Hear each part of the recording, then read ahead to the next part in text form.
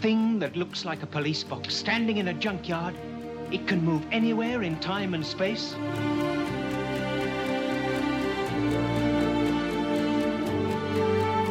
Have you ever thought what it's like to be wanderers in the fourth dimension? Have you?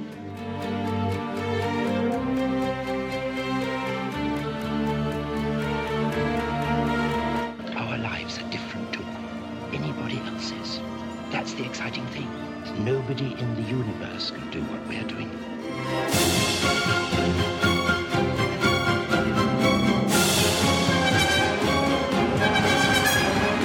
Dr. John Smith.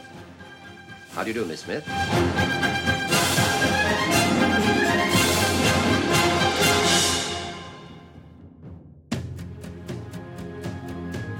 I'm a Time Lord. I walk in eternity.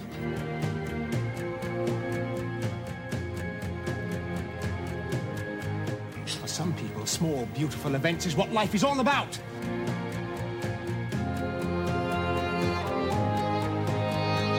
All my travellings throughout the universe, I have battled against evil, against power-mad conspirators. They're still in the nursery compared to us. 10 million years of absolute power. That's what it takes to be really corrupt.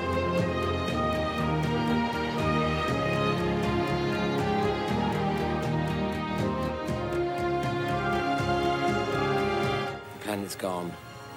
It lives on inside you. It always will.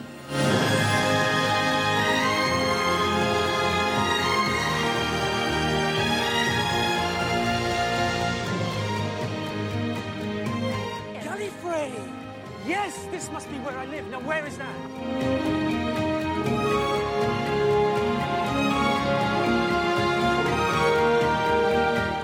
I'm the doctor, by the way. What's your name? Rose. Nice to meet you, Rose.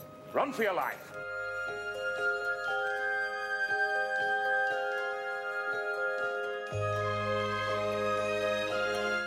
People assume that time is a strict progression of cause to effect, but actually, from a non-linear, non-subjective viewpoint, it's more like a big ball of wibbly-wobbly, timey-wimey stuff.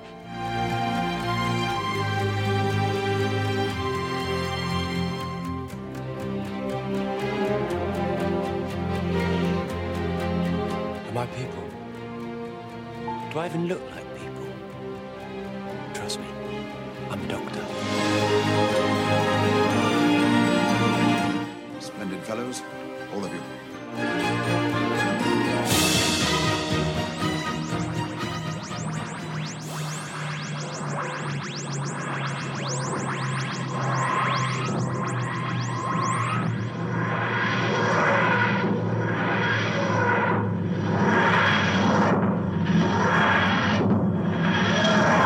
Hello and welcome to the Who's He podcast with me, Phil.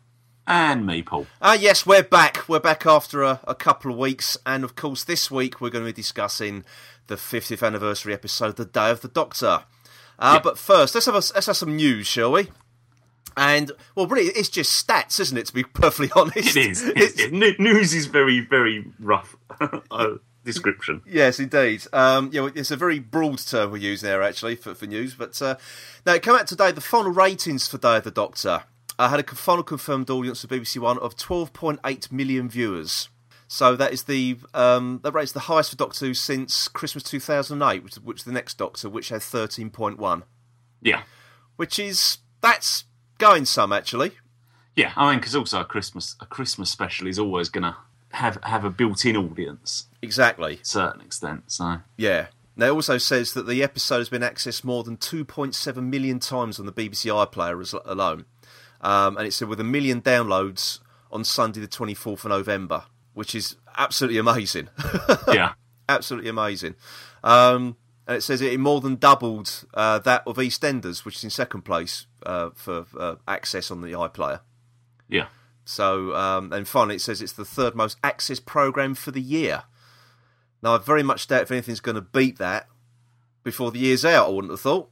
I don't know. I mean, yeah, it depends on what's over Christmas, I suppose. I suppose so. Unless the Christmas special beats that, of course. Yeah. Who knows? But, yeah, that's incredible. That's absolutely incredible. I mean, did you think it was going to be a ratings smash, or did you just think it was going to be like a niche audience, as it usually is for Doctor Who?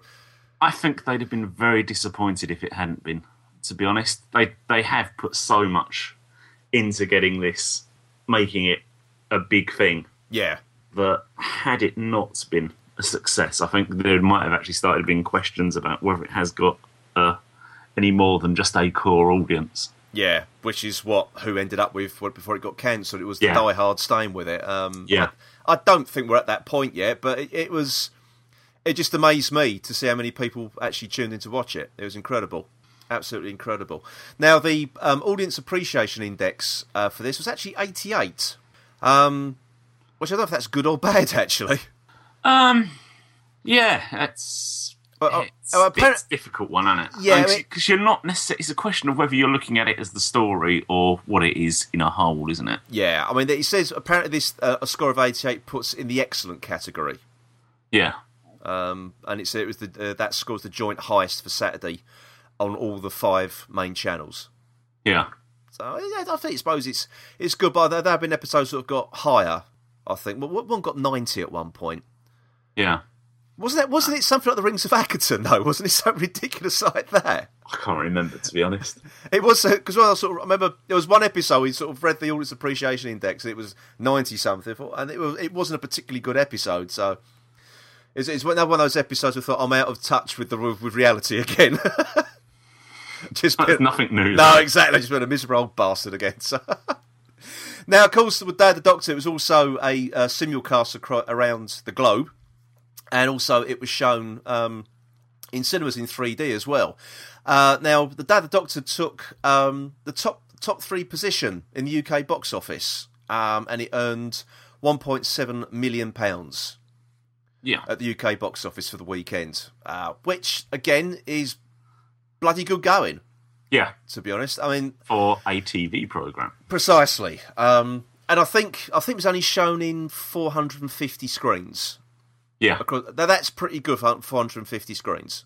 Because I mean, I think usually is that usually seen as sort of a very, very limited release. And they're lucky if they sort of break 60 grand on some of those sort of things, don't they? Yeah, I mean, you're talking about one showing, aren't you? Yeah. So, and you did try to get tickets, didn't you, for that Saturday night? Just because at this point I thought it would be worth going to see. Yeah, and everywhere had sold out, hadn't it? Yeah. Well, locally to us, anyway. Yeah, you couldn't get tickets for love nor money, so that was so that was good. It's very good, and it just appears it's been a smash across the globe. I mean, in the US, it took 4.8 million at the US box office. Now that was released on the Monday, I believe, and that was shown in 660 theatres, that is amazing in America. That is absolutely incredible. It really is. That's actually quite stunning, to be honest. I think very, very briefly it says it took 0.87 million in Australia, 0.95 million in New Zealand over the weekend, and I think the total currently stands as of Wednesday the 26th of November. It was 5.8 million. Yeah, but it hadn't had the takings from Europe, Canada, and Latin America into consideration yet. They haven't come in, so it's. I reckon this will probably do close about. What do you reckon, about 8 million? Yeah, I thought so. Yeah. It's incredible. I never thought I'd live to see the day where the Doctor Who takes a global take-in at the cinema. No, yeah, we'll cancel that then because it's not making any money. Yeah, precisely. So yeah, if there's any newspaper reports now that it's going to be cancelled, they're worried. You can tell it's absolute bunkum, to be honest. So it's I don't think there's any fears in Doctor Who's popularity waning at all. No. Definitely not. So that's good. I bet it just seems to be ratings around the globe were good as well, and not on its TV showings. So I think it was, I'd say, a resounding success. That's all I can say. Yeah, I think so. Even to the point it's actually been awarded a Guinness World Record. It's been named the world's largest ever simulcast of a TV drama. And it was shown around 94 countries. So, congratulations, Doctor Who, you are now an official world record holder. Amazing. Yeah. Absolutely amazing. So, I think it's probably like the icing on the cake, or the cherry on the top, really, I should say, with getting a Guinness World Record as well. I think the audience was the icing on the cake. This is the cherry on the top. Yeah. It's more, the audience is more important, isn't it? It is. It is, but it just goes to show what a popular program this is. Now, this one is, I think, is bizarre. This Doctor Who special was actually debated in the House of Lords. Yeah. You get some odd debates. You do, and I think this is probably one of them. Actually, it was moved by a Baroness Bonham Carter. Whose name should be familiar to you, as you found out, Paul. She is the cousin of Helena Bonham Carter. Yes. So, yes, nobility indeed. It was discussed in the House of Lords. It's basically just saying what a success it was, and what a fantastic achievement to have the simulcast and everything. I'm not going to go through. There's a few quotes here, but I mean, the one I think was of most interest. It was in the closing the debate. Baroness Bonham Carter of Yanbury directed a question at Lord Grade. In other words, Lord Michael Grade, who you should all know by now, cancelled Doctor Who. And she said, finally, as Doctor Who has dominated the debate, and I see my noble friend Lord Grade in his seat, I cannot resist wondering whether, had he known that Sylvester McCoy would regenerate into John Hurt, he would still have cancelled the programme. And he nodded vigorously to indicate the affirmative. Yeah. So basically, he would have still cancelled the programme, even though John Hurt would have taken the role on. Yeah. He's not going to give this one up, is he? No. He's not going to admit that he's wrong. Definitely not. He still stands by his decision, doesn't he? Yeah. In some ways, at least, he's honest about it. He's consistent, I'll give him that. Yeah. But I think it's like Eric Saward said at one of those BFI showings. They said, the reason Lord Grade cancelled it because it looked cheap and everything. Eric Saward's answer, well, give us more money then. Yeah, he was the person who could have done something about it rather than cancelling. Yeah. So that was, which I thought was a very, very true comment, to be honest. Yeah. It was. I think just the fact he just didn't like sci-fi. I think he just thought it was a stupid program and just wanted to end it. Yeah, really. So, but there we go. That's in the past. It's now a rating smash across the globe on the TV and in cinemas. So, yes, fantastic stuff. Fantastic stuff. Now, lastly, I don't know if you remember some time ago, I can't remember how many episodes ago this was now, we mentioned there was a new Doctor Who game coming out for Android and OS, I should say. Is it iOS? Is that its full title? iOS? Yeah. Doctor Who Legacy. Now, that actually launched last Wednesday. And basically, it's like it is like we suspected from those screenshots. It's like playing Bejeweled or Candy Crush or something like that. But the idea is you sort of rack up points to take out. Anyway, it's like a turn-based RPG game, really. Right. It's a bit like a Final Fantasy thing, and it wasn't what I've played it. It's not what I was expecting. So it was quite. It's not too bad. Right. To be honest, it's not too bad. Surprisingly, you're surprised to know I haven't. No, indeed. So I might, once I played it a bit more, I might do like a little one-off review of that, as I did with the other games when it came out. That what was it, the Eternity Clock? Yes. Which surprisingly, all future games in that series have been cancelled. Yes. So I found out. So no surprise there is all I can say. So so that's it for the news. Now you're probably wondering, because we have got some tat and stuff, because we have done the Doctor Who celebration last week, and we saw some tat there, and obviously there's other things on the telly as well to celebrate Doctor Who, but we're going to save that for next week's episode. Yes. So because this week we're just going to concentrate on Day of the Doctor. And then next week we're going to talk about all the other shows and stuff that's also celebrated Doctor Who. So we'll talk about things like Adventure in Space and Time, the Doctor Who celebration, the Five-ish Doctors reboot and stuff like that. So that will come next week. Okay, so that's it for the news then, really, isn't it? It literally just was stats. Yes. That was it, to be honest, just stats. I think there is a little bit of Time of the Doctor news as well, but I think we'll save that for next week. Yeah, so there might be something a bit more concrete to discuss. So we'll leave it till then. Okay then. So coming up very, very shortly then is probably our long overdue review of the Day of the Doctor. So for another week then, that was the news.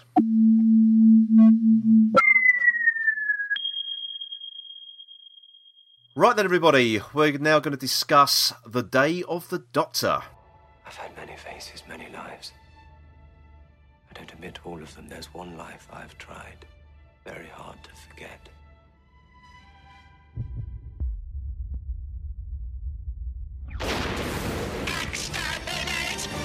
Great men are forged in fire. It is the privilege of lesser men to light the flame.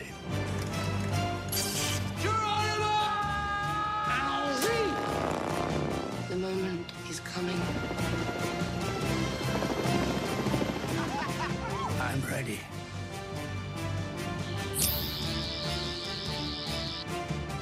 Oh, lovely. Why are we all together? Why are we all here? I remember this. Almost remember. Oh, you've redecorated. I don't like it.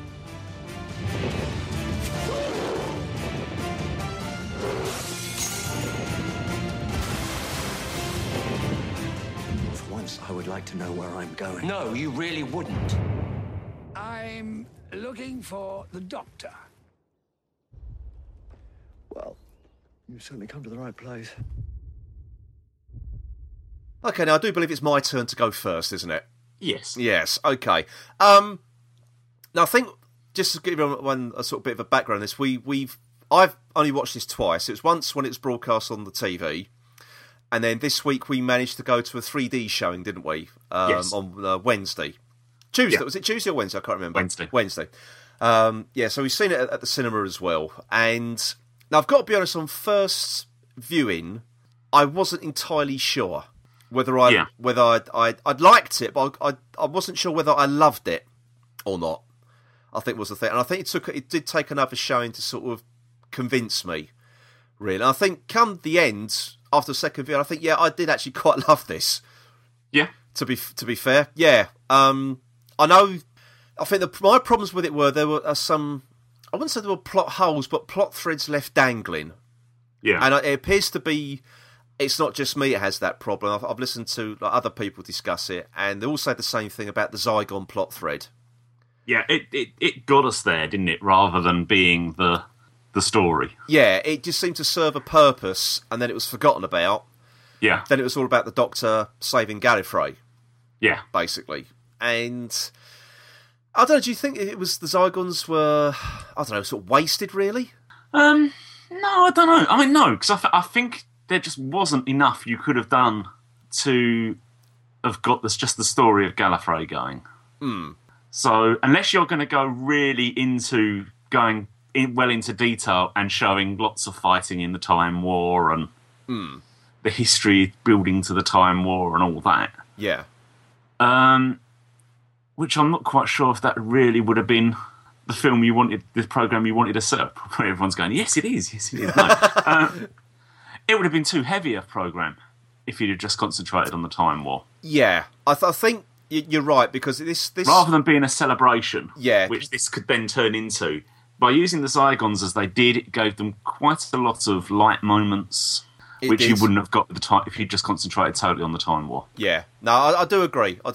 It's a very fine line, because I think you get the hardcore fans want all the Time War stuff, the heavy, bogged down in continuity stuff, which you got to a certain degree, I think. Yeah. But you just got it almost as flashback, didn't you? Yeah, rather than... yeah. It wasn't sort of like the main driving force of the story, really. No. Not until you get to the last 15 minutes. Yeah, about that. Yeah, because it was all. I suppose it sort of did play a big part, but then it sort of got left. You went into the Zygon bit, then you came back to that again, which was fine. But I think my problem with the Zygon bit, there was no resolution to it. No.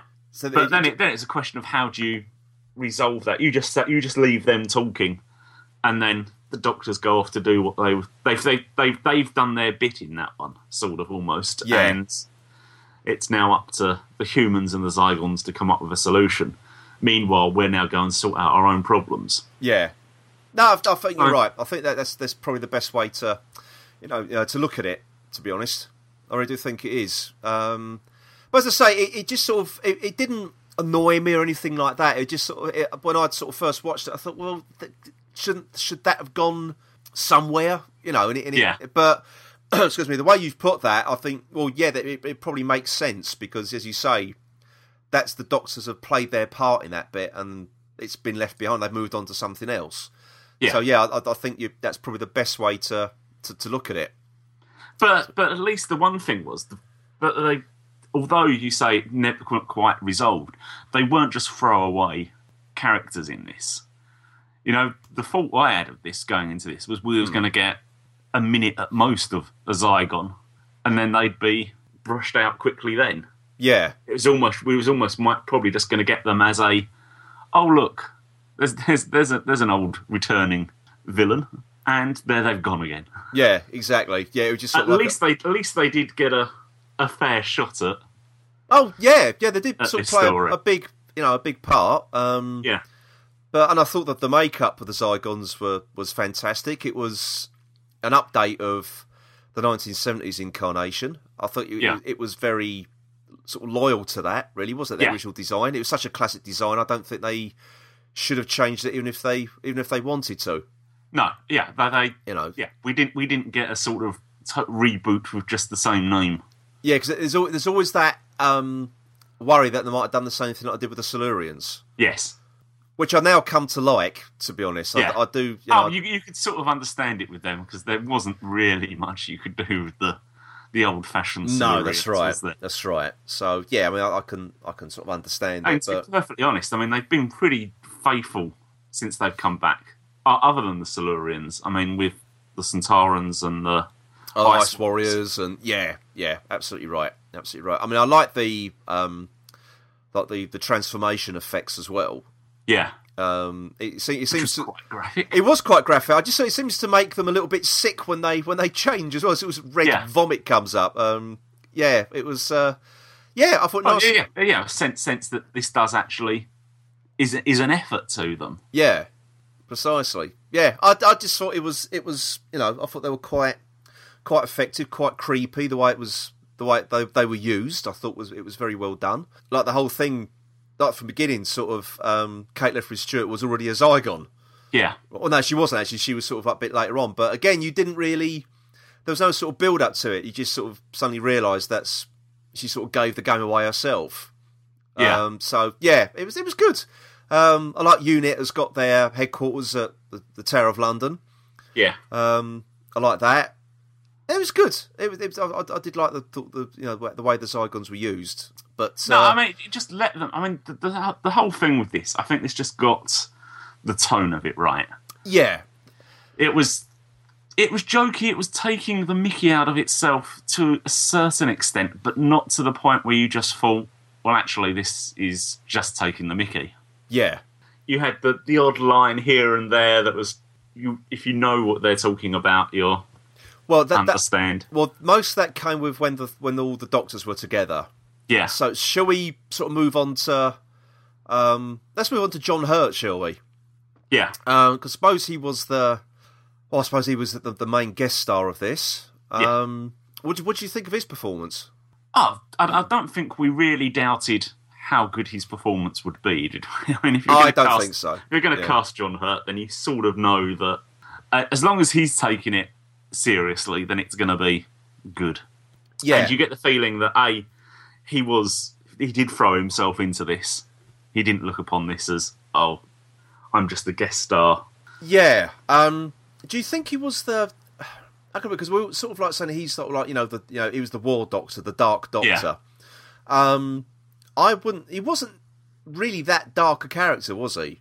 No. Well, I mean, this was... I know he hadn't actually done the deed at that point, had he? So... No.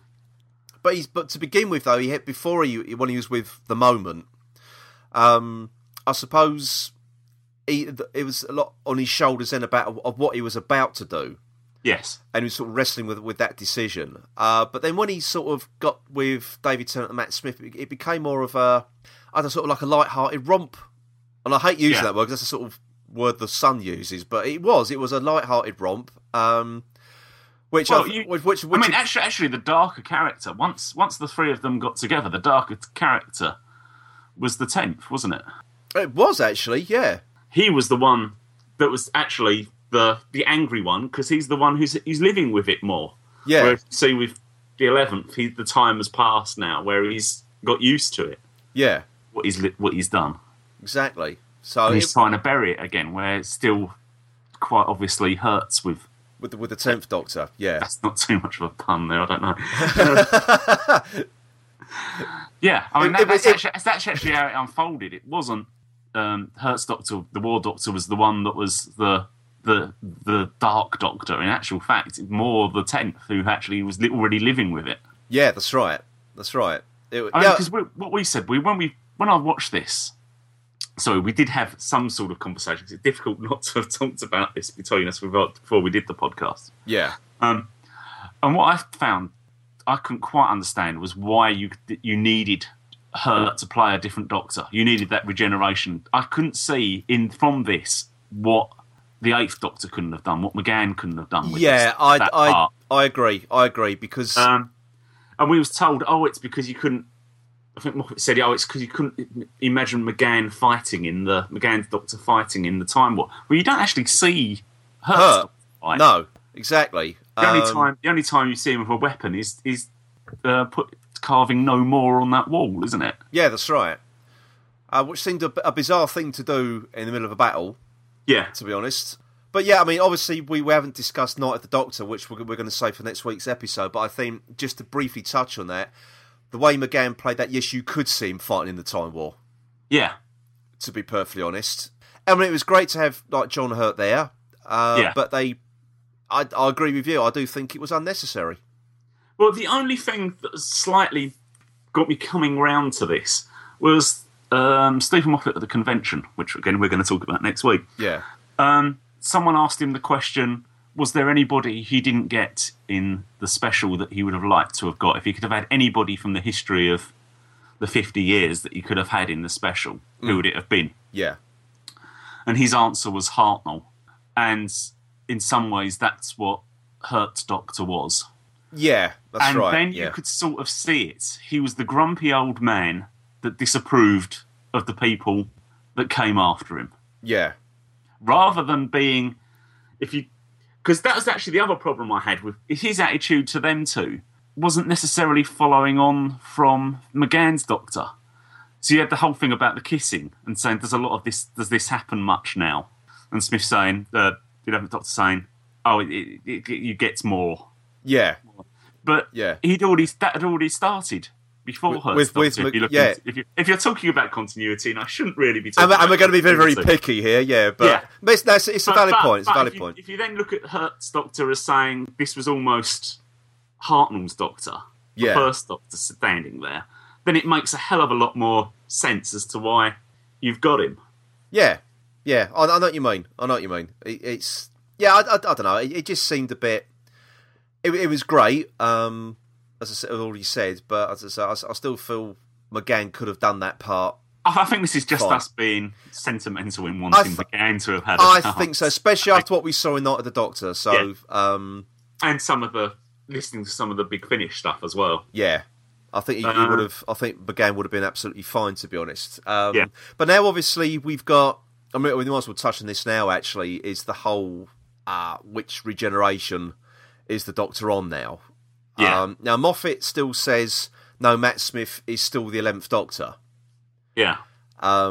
Because he by his reckoning, he said that Hurt's Doctor didn't take that name, but even though at the end he does. Yeah. And also, when they're all saving Gallifrey, then he said, all 12 of them, he said, no, all 13. Yeah. So, again, he's contradicted himself, as far as I can see. And at the end of the episode, when you've got all the Doctors supposedly lined up. And also, the BBC have also changed one of their little photoshopped photographs of all the Doctors, and they've inserted Hurt in there as well now. Yeah. So there's 12 Doctors there, not 11. So I don't quite see this. He just said, well, they're all the same man. They're all the Doctor. It shouldn't matter what regeneration is. But he actually said in the programme, written by him, no, it's all 13. Yeah. So I don't quite think he's thought it through completely, to be honest. Yeah, I'm sure he has done, but the way that came across, no, he's contradicted himself. And I'm beginning to sound like one of those really anal fans now, and it's the one thing I would dreaded becoming, but that bit I don't buy. I'm sorry, I just don't buy that bit. Yeah, but the fact is, we're now arguing about something that is actually more to do with history rather than the actual programme itself. Yeah. Suggests that we can't pick a lot of holes in the programme itself. You know? Yeah. No, it's the same. It's just been picking. I just don't. And when we're going to get an answer, it wouldn't surprise me if he then comes up with an answer to this. Yeah. In the Christmas. Yeah, I think so. Yeah, probably. But I thought the three of them worked together well. They bounced off each other nicely. Whether they're doing the comedic bits or when they were locked up in the Tower of London. Yeah. That was when they were sort of, as you say, talking about, the actions that they took in the Time War. So I thought that was nicely done. I also liked the use of time travel with the sonic screwdriver. Yeah. Well, it took like centuries to work out how to open the wooden door, but it started with Hertz Doctor, and it then took 500 years to reach Matt Smith's Doctor screwdriver. So I like that. And which then gave you, which you probably didn't realise at the time, was the foretelling of what the answer was going to be to how they saved Gallifrey. Yeah. Was the fact that it was something that was started with one Doctor and worked its way through to Matt Smith's. Yeah, which I thought was great. Yeah. That was great. I thought it was a really, really clever thing to do. I also like her looking in absolute disdain at the phrase of timey-wimey as well. Yeah.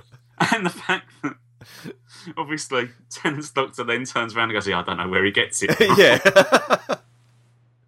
But it was that's the thing that you said earlier. It was ribbing itself, wasn't it? It wasn't afraid to take the fun. Even when they start taking the mick out of Hertz's accent, and he turns around to him and says, "Brave words, Dick Van Dyke." Yeah.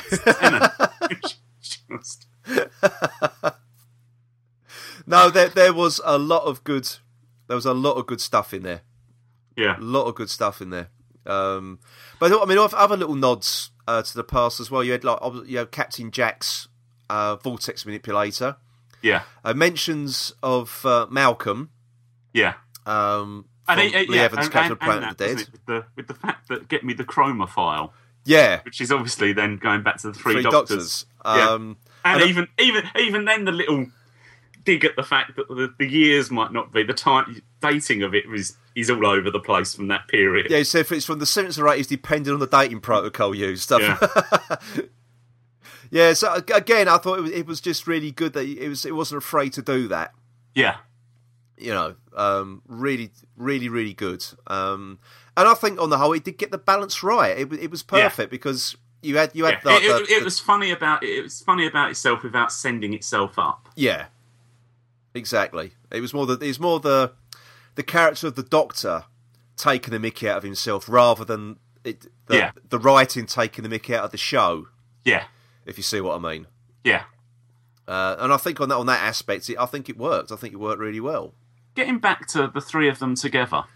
Yeah. The thing that actually sort of struck me, or that I felt on this one, is when they first get together, I suddenly became aware of how young Smith looked and acted in this. Yeah. And by the end, he seemed to be the oldest one there in his Doctor. His Doctor really took on the. I felt really aware of how he was the young, jokey one at the start, and then at the end, how serious and reflective he was as well. Yeah. Well, how the weight of the passing of time was heavy on him. Well, Matt Smith's always been good at that anyway, hasn't he? He's always very good at portraying like an old man in a young man's body. We've said on numerous occasions in the past, but it just sort of went through the whole of this episode. You see him visually, aging. Well, as far as I felt. Well, talking of aging, I was quite surprised, to see Tennant back in the the suit again, is actually how much he's aged in 5 years. Yeah, he was looking a lot jowlier than he used to, and the suit didn't look so skinny anymore, did it? I think probably also it happens to us all, doesn't it? Our thoughts on this is because our last things we've been watching is series 3, isn't it? Yeah. So we're not even. We've still got another 2 years. We're 2 years back from when he left. Yeah. So our contrast, we're comparing him to how he was in series 3 rather than perhaps even when he left the part. Yeah. So he probably has aged quite a bit. I think he has. He has aged quite a bit, but well, obviously not enough, so he couldn't get away playing the 10th Doctor anymore.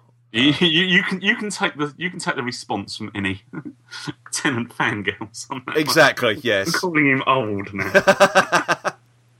Well, I don't think we're the only ones to pass comment on that aspect. To be fair, yeah. but actually, the other thing that came up as well about the you mentioned Tennant fangirls there was the amount of disappointed Tennant fangirls in the fact that he didn't get a scene with Rose. Yeah. And all I can say is thank Christ for that. This actually, yeah. I mean, this episode, won me over almost immediately when it was clear that it wasn't actually going to be Rose. No. Billy Piper as Rose in it. That was the thing I was actually probably dreading more than anything. Yeah, I really didn't. But we was going to revisit all of that again. Yeah, I really didn't want to see all that Rose Tyler romance stuff again.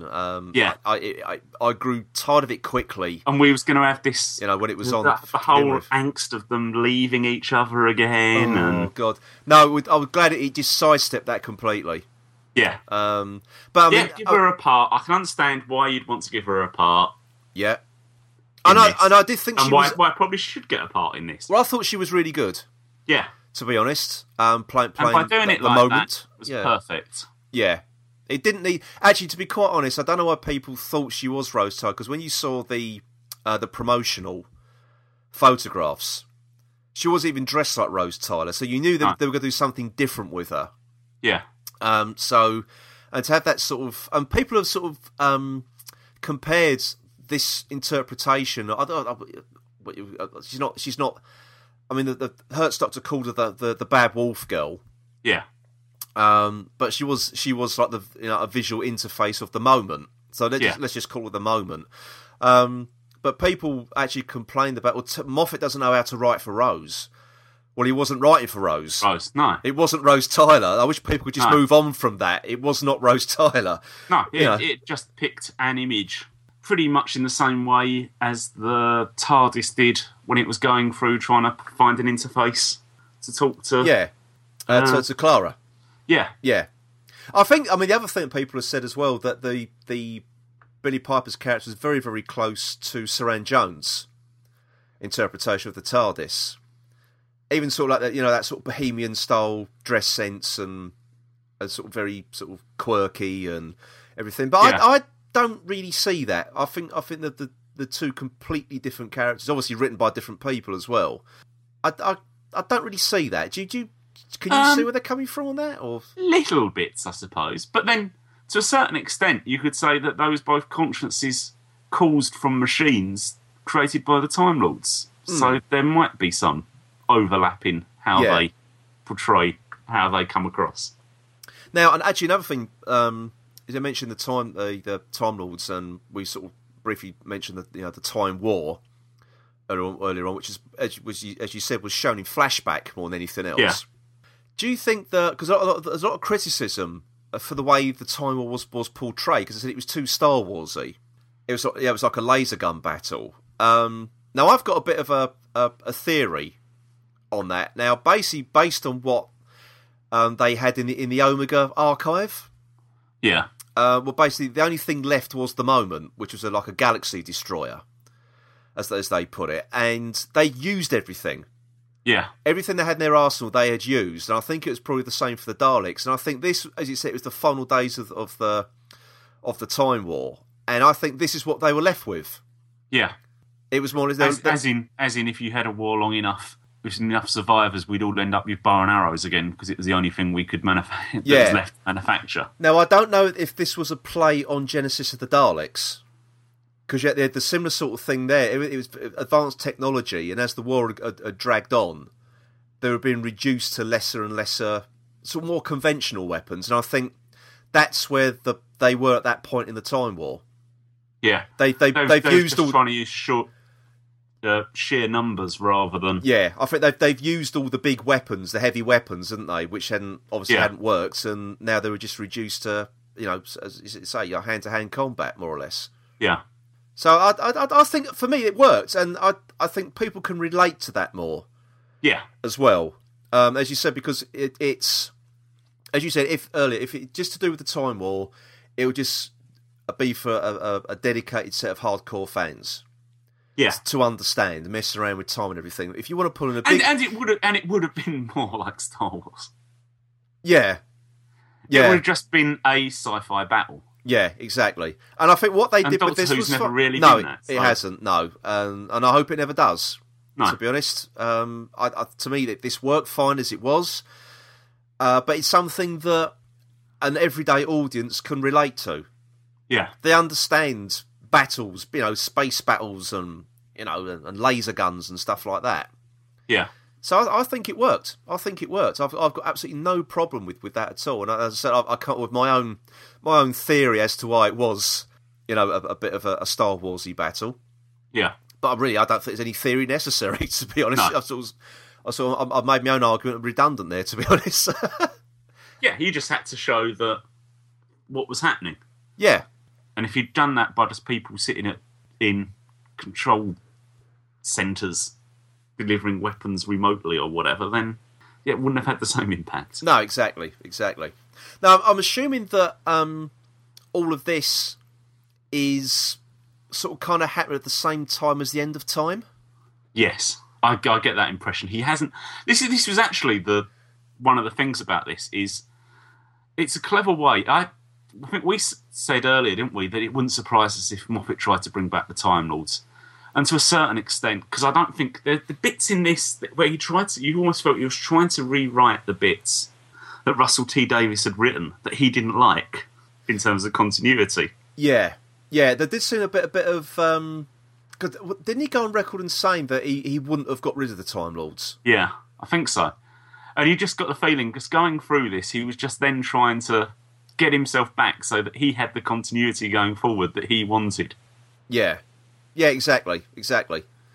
Do you think what he's done, because he said this was going to be a game changer, do you think this is a game changer at all? I know we've got the aspect of we've now got an extra regeneration of the Doctor in the lineup now, and it's all been made, official.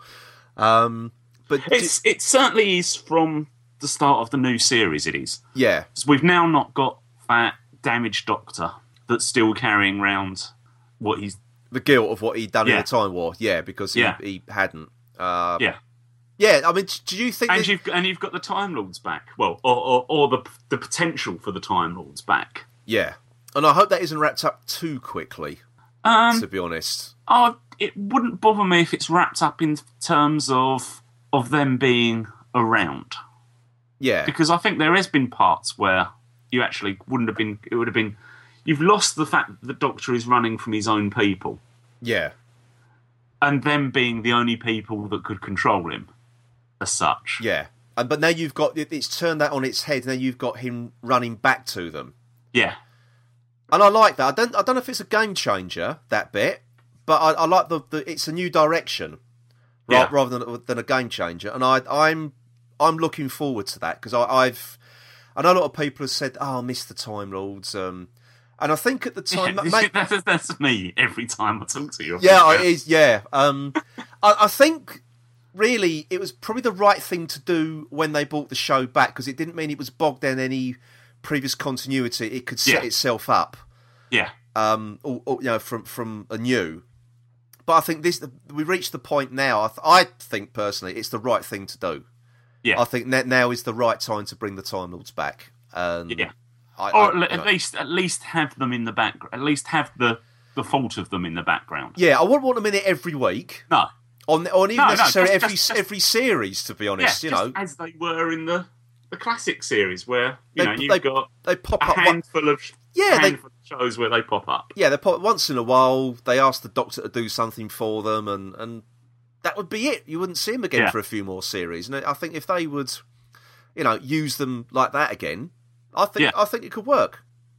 Just to have someone for him to argue against. But he doesn't want to do it. Yeah. But they're interfering with him again. Yeah.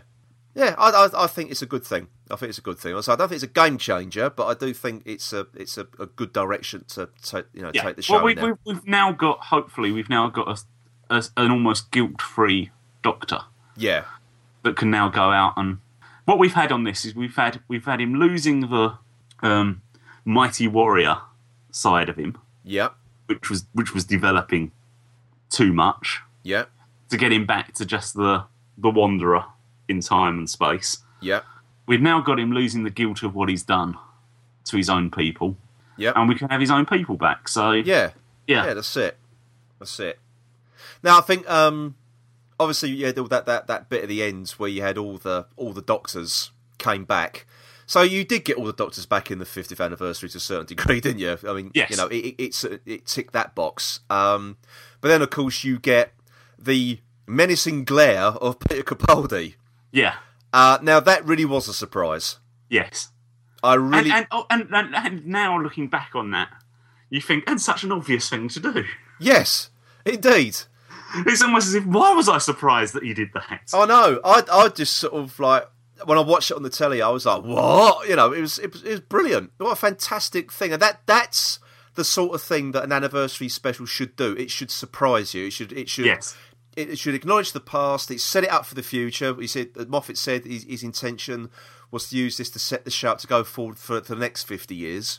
Yeah, and then drop in some nice surprises as well. And seeing Capaldi was one of the biggest surprises of the night. Yeah, to be honest. Which then, to a certain extent, we've been saying, it's a shame they had to tell us in advance of the regeneration who was going to be doing it. Yeah.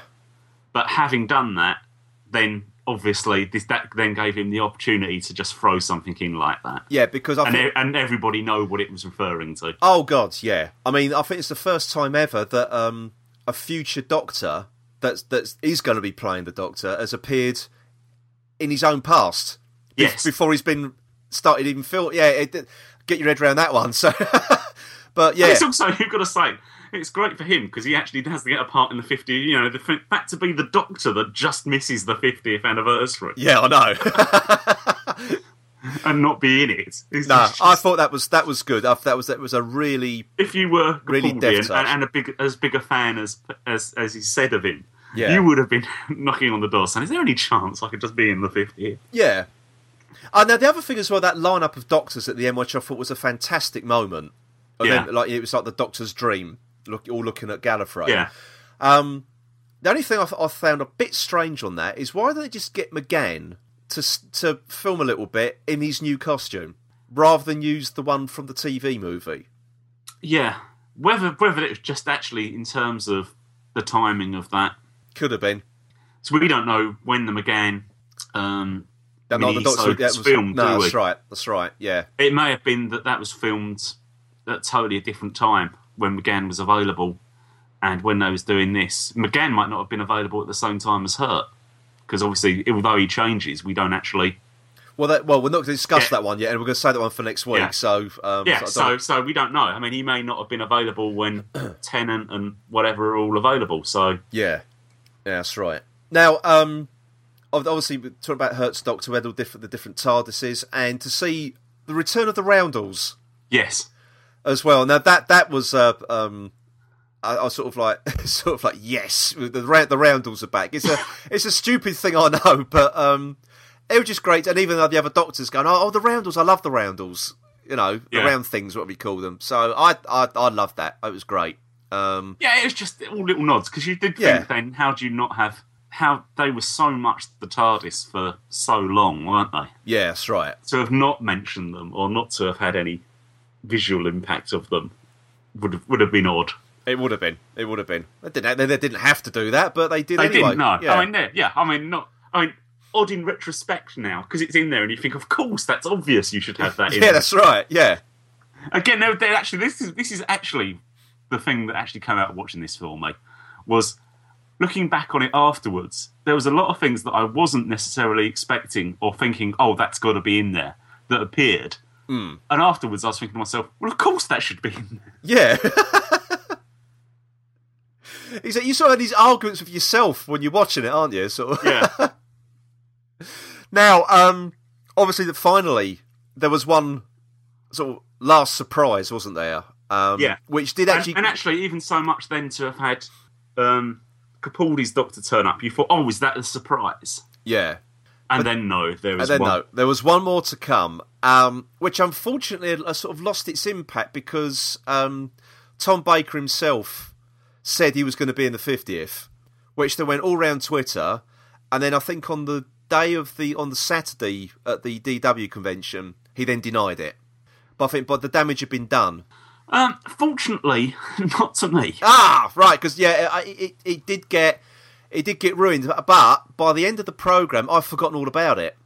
I tried to, in the last couple of weeks leading up to the episode, I tried to really switch off of. Well, I did because I didn't see any of the trailers. I purposely didn't watch any of the trailers at all. I don't want anything spoiled. I mean, I wasn't quite that far, but I just as long as it was official, I was sort of, and it was on the telly. Because fortunately, in some ways, because we didn't really do a podcast. No, because everything... in a couple of weeks leading up, just because of schedules, whatever. Yeah. Not intentionally, but just how things turned out. I didn't actually feel that I had to know anything. No, that's right. And some people have said, well, that doesn't break a habit of a lifetime. No, it's just true that I just wanted to avoid everything. And having a week out of the country as well sort of helped to a certain degree, but not when it came to Night of the Doctor, which I'll come on to that next week. But as regards to trailers and stuff like that, I was glad I missed everything. But anyway, getting back. Yes, Tom Baker. So when you hear his voice, and then I just thought, oh, is he just hearing his voice, and then it slowly pans out? Yeah, and there is the great man himself. Do you think this? Yeah, a question. I think I've got my head around of what he was supposed to be. Yeah, but do you think it was necessary? Because apparently after this, I think Colin Baker's taken umbrage at this. That Tom Baker was asked to come because Stephen Moffat said he wasn't going to ask any of the other Doctors back because they're just too old. They don't look like what they were 30, 40 years ago. In which case, the only way you could have done it was the way that it was done, or at least as I interpreted it being done. Yeah. And you could only do that once. Yeah, you couldn't do it with all of them. No, definitely not. And then you're left with, well, which one do I pick? And is there any really answer to that other than the one he did? Now, there's been lots of speculation about... I mean, if they'd used Colin Baker or Sylvester McCoy to do that part as their age now, instead of Tom Baker, everyone would have been up in arms saying, why couldn't it have been Tom Baker? Yeah, I know. Well, I was going to say, because everyone's got their own theories on what Tom Baker was supposed to be. Yeah. Now, people said it was just being Tom Baker. It was like a Tom Baker cameo more than anything else. He just turned up to spout some mysterious nonsense and then walk off again. Some people say he was just the curator of the museum who happened to look like the Fourth Doctor, or an aged version of the Fourth Doctor. And then someone said it is the future Doctor. Yeah. And I've also seen people say it was just actually the 11th Doctor's imagination. Yeah. It was his internal thoughts that were running through as he was trying to sift through everything that had happened, which I suppose could be. My interpretation of it was that it was a future incarnation of the Doctor when he's getting near the end of his time and he's grown tired. Yeah. And he's looked back and he has gone back to be... And fulfil Queen Elizabeth I's decree that he become the curator of the Undergallery. Yeah. Well, he's done everything he wanted to do. Yeah. And it's almost he's gone into retirement. That's where he's turned up. And it would you could imagine there's obviously a precedent that a Time Lord can choose their future regeneration look. Yes, we've seen that before, haven't we? So it's been it's established. Romana went through several before she decided on picking somebody a face familiar. Yeah. And why, if a Doctor gets to the point where he wants to pick a face, perhaps he may go back and pick a face that he was happiest with. Yeah. When I first watched it, I wasn't entirely sure what they were trying to do with it, and I thought, well, that really didn't make a lot of sense to me. But watching it again on Wednesday, I think that the penny dropped for me with regard to, I think it is, as you said, a future incarnation of the Doctor. Is he's chosen one of his favourite faces. It's the opening line, isn't it? It's that as we get up, we may go back and revisit a few familiar faces. Yeah. Yeah, that's it. So I think that was what it was supposed to be. Really. I suspect that it was... Well, my thoughts were it's probably quite straightly written like that. And then Tom Baker then sort of muddled it up a bit with how A, he said everything, and B, maybe even adding his own little bit in there. Possibly. But God bless him, it's good to see him back in Doctor Who again, to be honest. Yeah. You know. And it was important enough. It actually just wasn't a cameo for the sake of a cameo. It was the point where it sets off where this show's going to be going from now on. Yeah. You would think, with the search for Gallifrey and the Doctor to return to his people. Yeah, I think on the whole... It was a fairly important bit at the end, really. It was really, yeah. So... It does sort of show the Doctor has got a future, actually, so... Yeah. You know... And if you're going to pick somebody to do it, then... Yeah. Why not? Why not? Why not, indeed? So, we've got... As it's a new episode of Doctor Who, we have to rate it. Yeah. Now, if anyone can remember, we do have a rating system for new episodes of Doctor Who. So if we like it, it gets a Cyber Leader. If we're indifferent to it, it gets a Nider. And if we absolutely hate it, it gets a Commander Steyer from the Sontaran. If anybody wants to remind us of what our rating system is. Please write in. Okay, so Paul, what are you going to give this one? I don't think there's anything else you can do, really, as far as I'm concerned. And that's going to have to be a Cyber Leader. If we had a rating above that, I might have been giving it that, to be honest. Yeah, well, yeah. Well, I'm going to give it a Cyber Leader as well. So instead of doing two Cyber Leaders, as I usually edit in, we're just going to leave it one big Cyber Leader. Excellent. Okay, that's it. That's our review of Day of the Doctor. Hooray.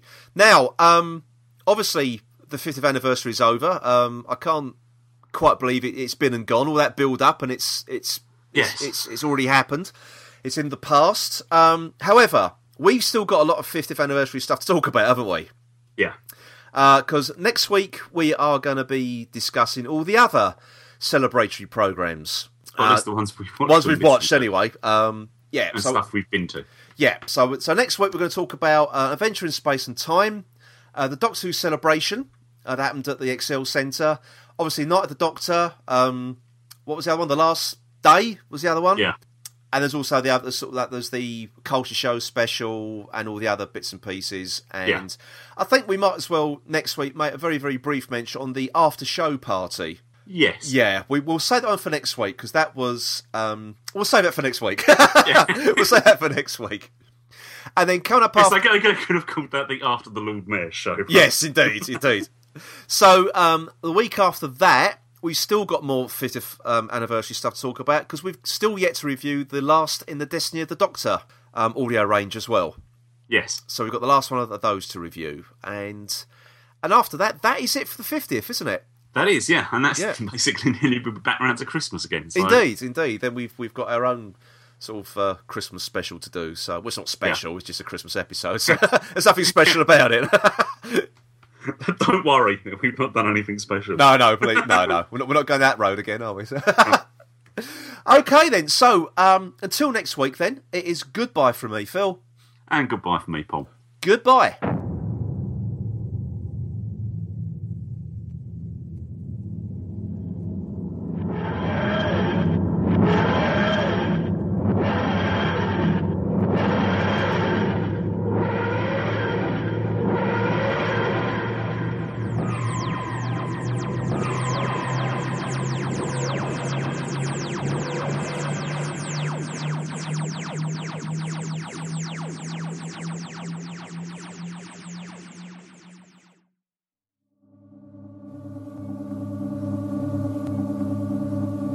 listening to the Who's He podcast.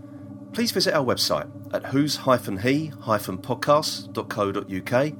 You can also follow us on Twitter at who's_he_podcast. And please also join the Who's He podcast Facebook group. The Who's He podcast is a member of the Doctor Who Podcast Alliance.